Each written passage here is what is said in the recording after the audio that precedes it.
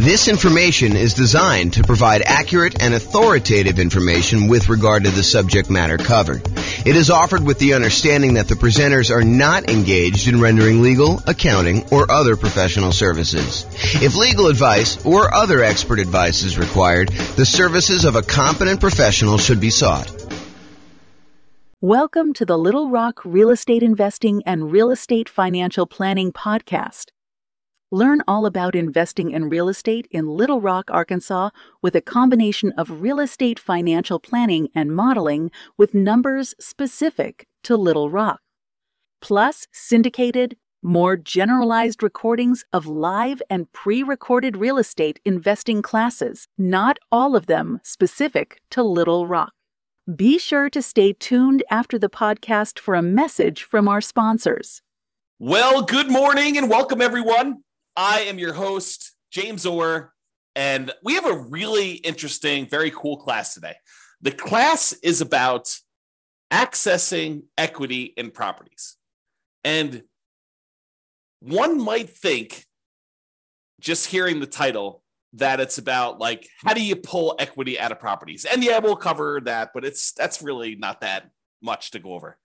Really, what I'd like to talk about is a couple ideas related to accessing equity in properties. And this is probably a really deep topic. I could do a full day's class just on this alone. And you're like, really? There's that much stuff to go over? And the answer is, yeah, there probably is a full day's content to kind of go over this. But I will cover kind of like an intro to accessing equity in properties today. And one of the things I wanted to focus in on is this idea on why you might want to pull equity out of properties to begin with. And so when you think about accessing equity in properties, the first glance is your kind of first reaction is, yeah, I have all this money tied up in properties because I bought a property and I'm paying down on the loan and the loan balance is going down and the property value since I bought it has gone up a lot. And so now I've got this massive amount of equity in properties and I want to be able to get at that equity in order to spend it to do something else. And I'm here to tell you, yes, you definitely can do that and take the money and re-leverage up and buy something else. You should probably think about, how that actually changes the different returns you're getting, because the returns on your equity, as you'll see here in a moment, actually change over time. And then when you take that equity out, you pay any costs associated with accessing that equity, and then you move on and invest that into other investments, usually by leveraging up, buying another property and putting only 20% down or 25% down on the next property when you had 30, 40, 50, 60, 70% equity before. Now it changes the characteristics of your returns. Maybe you don't have quite as much cash flow anymore because you've re-leveraged up, but maybe your overall return has significantly increased, which is what we'll talk about first. Okay, so let's go over this. So what I'd like to introduce you to is this concept of the return you're earning on your equity. When we talk about the returns you're earning on investment property, for example, you might think to yourself, okay, so I've got this return from the property value going up, the return from appreciation. And let's say, it's a $500,000 property as an example, and it's got up 3% a year. So really you've earned $15,000 on that investment. And when you first buy the investment, a lot of times we look at that number and we say, okay, we've earned $15,000. How much did we need to invest in that property in order to acquire it, in order to earn that $15,000? And so you look at your return, the $15,000 you earned from appreciation, and you divide it through by your total cost to close, and technically probably your reserves as well. So you're looking at the return you earned on the amount you had to invest in the deal, or what we would also refer to as your return on investment. Return on investment. Now, once you've gotten past that first acquisition period, the first year or so that you bought a property, then the amount you put into the deal originally matters much less. In fact, at that point, what you're really concerned with is how much money am I earning on the equity that I have in my property? Because at this point, you're like, look, what's my alternative? I could take this equity I have in this deal and I could pull it out and I could go buy something else. So really what I want to know is how productive is the equity that I have in the property that I could go and then take and do something else with? I could go take that equity and I could go invest it in another rental property that might get a higher return, or I could go invest in stocks or bonds or annuities or whatever else I want to buy in order to take that and get a return on it. So what I really want to know after I've owned the property for any period of time, really, beyond a year. The first year, I think a lot of times we look at return on investment. But as soon as we get beyond that kind of like first year period, a lot of times what we want to look at is return on the equity we have in the property before we go and consider taking that out and looking at other properties. So what I'd like to show you is how this return on equity changes for the various different returns we have on an investment property. So for example, even though the amount you're earning from appreciation, the amount that the property is going up in value, is increasing the longer we own it. In that first year, maybe we earned $15,000 in appreciation, but fast forward a couple of years later, now the property's worth $600,000. And even though it went up still that same 3%, now it's not $15,000 in that year, it's now $18,000. So even though the amount of money, the dollar amounts that we're earning from appreciation is actually increasing. It's going up each year that we own that property, besides years that it goes down. But if we have the same appreciation rate, the amount you're earning on equity is going up over time, even though that number is increasing, the numerator in the equation that we're talking about, the amount of equity you have in your property is also going up. And it's probably going up faster than the amount of appreciation you're going up, which that means is the amount of return you're earning from appreciation on the equity in your property starts off usually the highest when you first buy the property. And in this case, we're showing it's about 18%. You'll have to do your own deal analysis. And this shows up on the world's greatest real estate deal analysis spreadsheet for you to go and look at and see for yourself. But it usually appears as the highest when you first buy a property, your return on equity from appreciation, and then it decreases. It goes down over time until eventually it becomes what your raw unleveraged appreciation rate is, which in this case, I've been using as an example, 3% per year. So if your property value is going up 3% per year or 4% per year or 5% per year, that is your unleveraged appreciation rate. And eventually, once you pay off the property and you no longer have debt pay down on the loan, the appreciation rate is actually your return on equity from appreciation. Okay. So it starts off really high and it gets lower and lower and lower over time. That's what the curve looks like for return on equity from appreciation. Now, let's look at how that changes with cash flow. When you first buy a property and you put a small amount down, 5%, 15%, 20%, 25%, 30%, whatever it is that you put down really small on that property, your cash flow is usually the lowest because over time, the rents on your properties tend to creep up, but the expenses on your property tend to creep up, but not quite as much with all of them except for your mortgage payment, which is usually fixed. Okay. So what tends to happen is your cash flow tends to improve over time. Now, what's going on here when these little kind of like lines that get all jagged and stuff like that, that's the fact that your rent is not going up every month, that we have 12-month leases and then the rents go up and they kind of increase your cash flow. So the reason why there's jagged edges here is because we've got a fixed rent for the lease and then it kind of catches up here. So you can see the curve though, and your cash flow kind of improves until you get to the point here where you pay off your mortgage and then cash flow really increases and it approaches what basically is cap rate at that point. The cash on cash return on a full paid off property is going to be cap rate. So this is showing you your return on equity. Even though your equity is increasing, cash flow is increasing a little bit more until it finally sort of levels out and then eventually pay off the mortgage and you get to this point. Okay, so that's what return on equity from cash flow looks like. Now, let's look at it from debt pay down. You pay down a little bit of your loan with each monthly payment that you make. And so the amount you pay off starts off relatively small, but that increases over time. The amount of principal you're paying with each payment actually goes up with each payment that you make. And so the final payment you make, payment number 359 or 360, depending on how you're thinking about it, that payment has more principal part of it than it does interest. In the early part of it, your principal, the amount you're paying on principal is really small, but it increases over time. However, your equity is also increasing. So just like the appreciation return, now the return on equity from debt pay down is also going down. So it starts off a little bit above 10% and it kind of decreases until finally you pay off the loan and you no longer get any return from debt pay down because your loan is completely paid off. Okay. So the return decreases over time. What are you noticing about this so far, right? Like the appreciation return is decreasing. Your cash flow one's increasing and it kind of bumps up when you pay it off. And your return on equity from debt pay down is also decreasing. You can see that what's probably likely to happen is the returns we're getting, the longer we own our property, the return on equity we're getting is tending to go down. It's decreasing over time. The longer we own a property, the lower the return we're getting, which is not necessarily a bad thing, except it's no longer quite the amplified, very aggressive rocket booster type returns that we typically see when we first buy a property. The longer you own that property, the less leveraged you are, and the lower your overall return on equity will be on that particular property. Okay, so we've covered so far appreciation, cash flow, debt pay down. The last one is the return you're earning from cash flow from depreciation, the tax benefits you get by owning this rental property. And those, just like the other appreciation and the debt pay down one, starts off high in the beginning, and eventually it goes down, down, down, down, down, because the amount of cash flow from depreciation is fixed.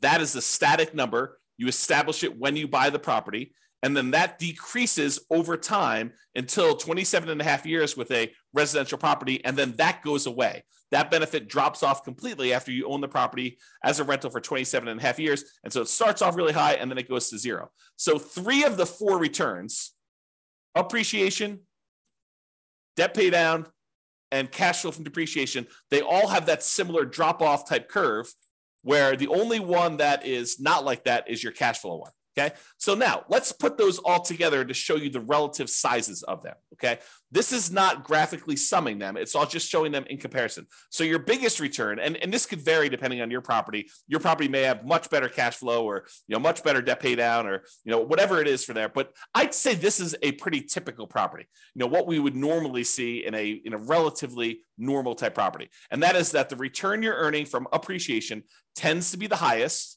The return you're earning from debt pay down tends to be the next highest.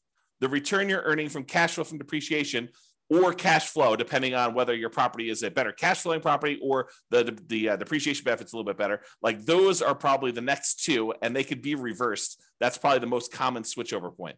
But then over time, these 3 returns, they're all kind of coalescing down till they get to either zero for the loan payoff and for the tax benefits, which both go away after a certain period of time, or from appreciation, it tends to kind of like become asymptotic. If you're kind of a math person, it gets very, very close and eventually hits the actual appreciation rate that you're using for properties. And then cash flow, it starts off relatively low, it grows until you pay off the property, and then that significantly increases. So you can see, though, that the overall returns we're earning on our property over time, when we look at the return on equity, are going down, even though the dollar amounts that we're earning on the property are going up, right? The amount of money we're earning in dollars from appreciation has gone up. The amount we're paying down in the loan has gone up. The amount we're earning in cash flow has gone up. The amount we're earning in cash flow from depreciation is the same. Okay, so it tends to be that the dollar amounts return look better and better and better the longer you hold your property, which is great. But when you think about it as the dollars I'm earning on how much money I have tied up in this deal, that is getting worse, which incentivizes you. It says, hey, look, maybe I should pull some money out of equity and then go re-leverage up, go buy properties where I get back in this really high part of the curve. Okay, now I'm going to take this same chart and I'm going to do something with it. Okay, so this is the chart showing you that, the return from appreciation was, probably like 18%, somewhere in there. The return you were getting from debt pay down in this particular example is just over 10%. The return you were getting from cash flow from depreciation was probably around 4%. And then the cash flow one started off really, really low, like almost zero. Maybe let's call it 1%. So you can see all those different returns. Now what I'm going to do is I'm going to stack them on top of each other so that you can see what the sum, the additive benefit, what the sum of all of these different returns are. And that's this chart. So I just graphically add that, and I'm showing you that your overall return summed up at the very beginning is 34%. I'm just estimating, right? So it's about 34%. But you can see that, even just 10 years later, the sum is below 20%. It's probably in that 17% range. So this is why I think a lot of folks, they're like, look, my equity has grown so much in this property, especially the last few years, right? Property values have gone up a lot. We have these really low interest rate loans. And so really low interest rate loans, they pay off really fast, faster than higher interest rate loans. And then the amount you're earning from your appreciation of the property value is going up. So your equity grew really, really fast. And so this dropped off really, really fast because we had this massive equity growth. And even though rents have gone up a little bit and now properties aren't quite appreciating what they were, you're still paying off that loan pretty aggressively and your depreciation is still static. So you can see that your overall return has dropped off. So you're like, look, if I go do a calculation today and I look at what my return is on equity, it's probably relatively low. And so you're thinking to yourself, well, I've got, this equity in this property. I got $100,000, $200,000. If I've got a whole bunch of properties, maybe I've got a couple $1 million in equity.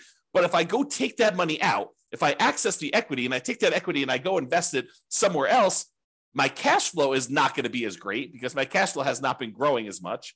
It's probably going to be negative in a lot of cases unless I put a lot more down. But if I put more down, I've got the same return on equity issue going on, where I have a lot of equity tied up in the property, my cash flow is not amazing. So this is the challenge that you could think about this as just like a mental framework of, if you're kind of familiar with this idea of the 4% rule, right? I could pull out 4% of my money that I'm holding in an investment. Like if I've got money in stocks and bonds and stuff like that, I could safely, I'm using safe in kind of scare quotes here, but the idea using the 4% rule or the 4% safe withdrawal rate or the Trinity study, if you're familiar with that, is that if you have $1 million invested in stocks and bonds, using different percentages depending on how you're doing your calculations, but you could probably in quotes, safely withdraw $40,000 a year, 4% of $1 million, $40,000 a year safely and have a very low probability of running out of money. So if you think about this, though, if we were doing a 4% safe withdrawal rate later on these rental properties, we don't usually think of this 4% safe withdrawal rate with properties, but I'm going to kind of like mix the two together today.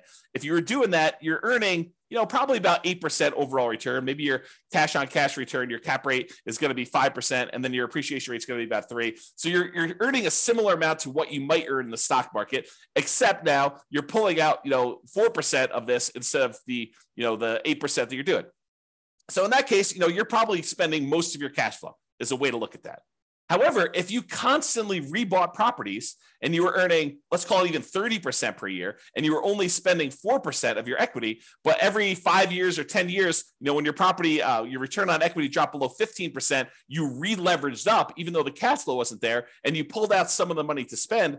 That's a different way of looking at this, where you could almost, I don't want to mix these too closely, but you could almost think of as a bastardized version of a 4% rule if you were to maximize your return on equity and you kept re-leveraging up, okay? And that's sort of the idea. If you ever watched my class where I did cash flow versus appreciation, where I looked at someone who lived in a market that got really, really good cash flow, and I compared them to someone who lived in a market that got really, really good appreciation, and I showed you that in both those cases, you can actually achieve financial independence. They're just different how you have to approach them. And one, you have to tap into equity in order to live and survive. And the other one, you have to tap into cash flow in order to live and survive. Or you choose to tap into cash flow because it's easier, right?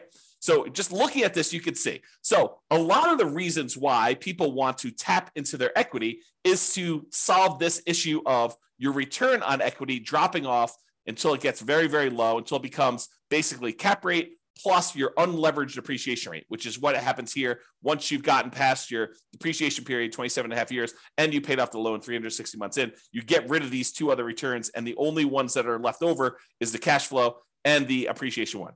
Okay? So this is the problem that we've kind of like I've been talking about, and why I think a lot of folks are interested in tapping into their equity. I think at first blush, a lot of investors are like, I want to tap my equity because I want money. Right? They think to themselves, I'm looking to buy another property. I want to know where I can go pull money out and then go use that for a down payment. Or I want to sell this off, take the money and invest in stocks or bonds or annuities or something else where you can go and invest in something and get a good return on it. And they may or may not be thinking about this concept of return on equity. But if they pause for a moment and they looked at it, they would say, I think one of the reasons why I want to go and pull this money out and do this is because the returns I'm earning, even though their dollar amounts are higher, the return on equity has actually declined. It has dropped off because of this phenomenon where as your equity goes, the returns you're earning on that equity are actually lower. All right. So we talked about this. Many real estate investors may want to maximize their return on equity to keep their returns high. And really, what we want to do is maximize the returns on what we call true net equity. Because so far to this point, I've just been talking about equity as the difference between the price of the property and what you owe. And that's not exactly true. Because if you wanted to take that money and you wanted to go invest it somewhere else, what you really want to know is how much money am I going to walk away with after closing when I pay my closing costs, when I pay any real estate commissions, when I pay any capital gains taxes on any of the gains I've had on the property, when I've paid back my depreciation recapture tax.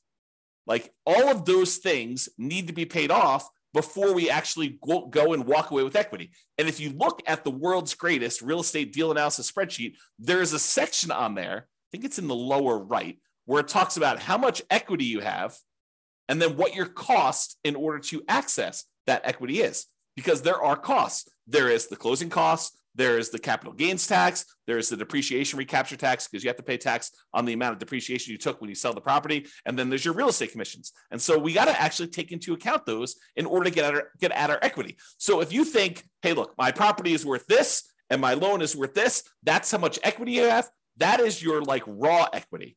What you really want to know is how much equity you have when you pay off all those fees, and it may be significantly less than the amount of equity you thought.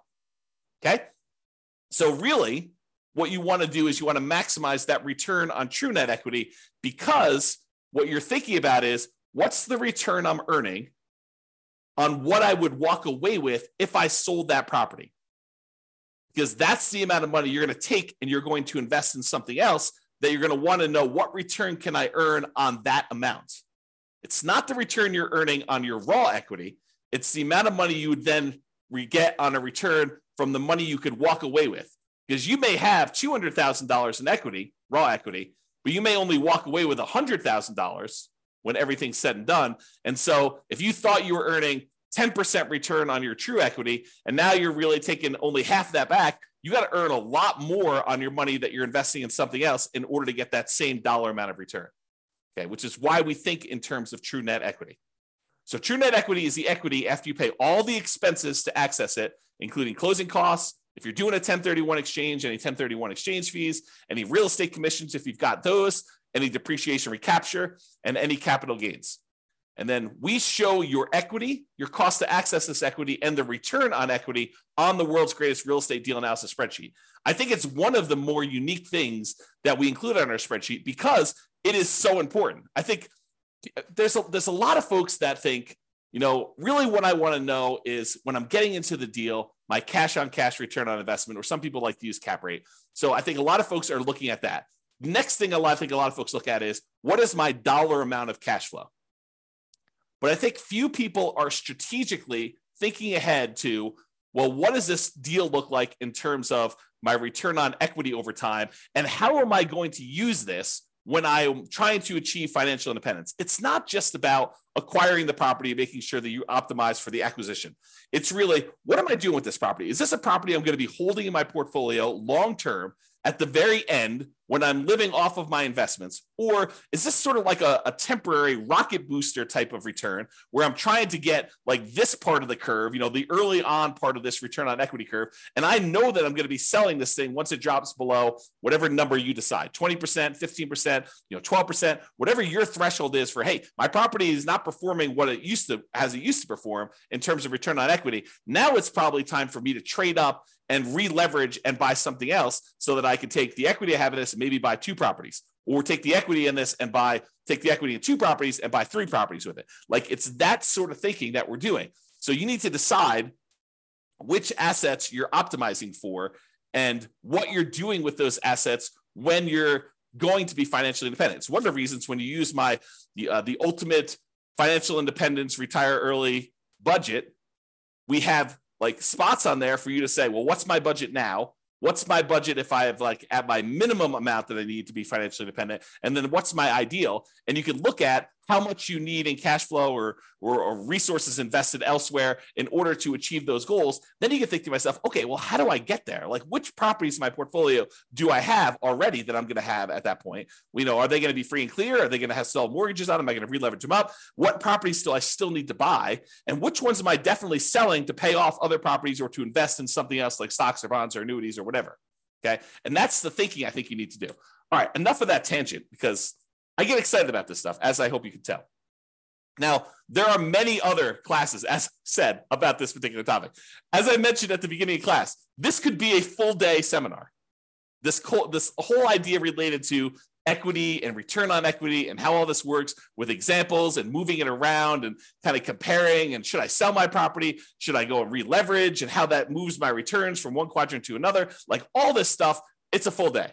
Okay. And I don't know if I'm going to do a full day, but it could be a full day. If not, I will do a whole bunch of mini classes like this on different parts of it, and we'll eventually get it all covered, but just realize that's where we're headed.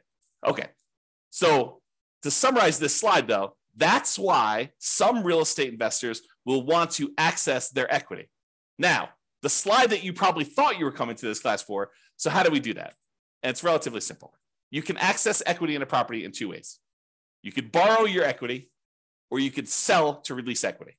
Okay. So when you go and you borrow your equity, you're doing like a cash out refinance. You're pulling cash out of your deal in order to get some of the equity and convert it into money you have. But you have to pay an interest rate to borrow that money. You know, there's a traditional cash out refinance where you just pull money out and you do that. There's a reverse mortgage where you could pull money out and maybe you don't have any payments on it. Maybe it just accrues. And that's usually for people that are of a certain age or older, and it's on their primary residence. So you can't really do that on investment properties, the reverse mortgage. Or maybe you go in there and use like a hard money loan on the investment property in order to pull that money out. Or maybe you go and you ask grandma or your uncle for a private money loan to loan money against the property you have, and you actually borrow your own equity that way. The other variation on borrowing your equity, home equity loans, home equity lines of credit, or other second liens on the property. And in some cases, you may find a lender who's willing to do like a blanket loan across multiple properties so that you can access all of them in one loan.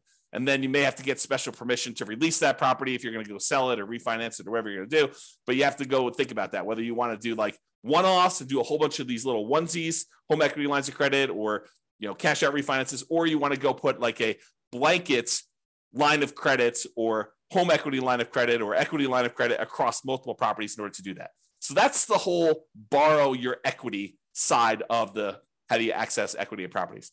The other way is you sell. Okay. You sell the property and you release equity. You can sell the entire property outright, pay whatever cost you have, any capital gains, any depreciation, recapture taxes, or do a 1031 exchange and not be able to actually take your equity and spend it the way you want unless you're willing to pay, you know, some portion of that, or take that money and then reinvest in another property is what 1031 exchange is. We'll probably have to do a whole class on that. We've got a whole class on it, but I'll probably do another updated one on that. But the idea is you sell your property and then you get access to that. Or one that I don't think a lot of folks think of is you could have a partner come in, invest in your deal or your entire business if you wanted to do it that way. But let's just do a single deal to give you the same idea. Have a partner come in and invest in your single deal. They're really buying part of your equity. You're giving up a portion of your current ownership to get some cash out. And then you could use that cash out to go, because it's yours, to go buy another property and repeat. So the idea is you go buy a property, you've held it for a little bit of time, and instead of you wanting to, you kind of like get your property, I lost my train of thought here. You basically get your property and then you sell part of your equity in order to access the cash out, to get cash out of the property, and then they participate in the ownership of the property. They get cash flow, they get appreciation, they get debt paid out, or you could sell off just streams of income, right? You could say, look, I'm going to sell you the cash flow stream, or I will sell you the equity when I go sell this property, give them an option to buy the property, and they're participating just in the upside from appreciation and maybe debt paid out or just the appreciation. Okay, so you could do lots of different things with that. Okay, so that is the accessing equity property. So in conclusion, return on equity tends to go down over time as equity increases. That's this chart that we showed. Okay, so that kind of return on equity drops off. Many real estate investors will want to optimize their return on equity. And honestly, it's probably their return on true net equity. So accessing equity becomes important. Really, the main options of getting your equity are borrow your equity or sell to release equity. Those are the two main schools of thought for how do you get equity out of property. It's not that complicated. I mean, there's probably a little bit of nuance and detail in there, but really those are the big picture ways to do it. That's all I got. Doesn't look like there are any questions. Hope you guys enjoyed class. This has been James Orr. Have a great day. Bye-bye for now. With home prices up, mortgage interest rates up, and rents up, but not quite enough to counteract the higher prices and interest rates. cash flow on rental properties in Little Rock is harder than ever. Book a call with the Real Estate Financial Planner to apply our proprietary 88 strategies to improve cash flow on your rentals. See the show notes for a link to schedule your call and improve your cash flow today. If you're a real estate agent, lender, or professional in Little Rock that wants to help our real estate investor listeners, consider reaching out to learn about collaboration opportunities with this podcast. We'd love to add more value to our listeners by having you assist our investors buy, sell, and finance their real estate investments. See the show notes to schedule a call to discuss collaboration opportunities.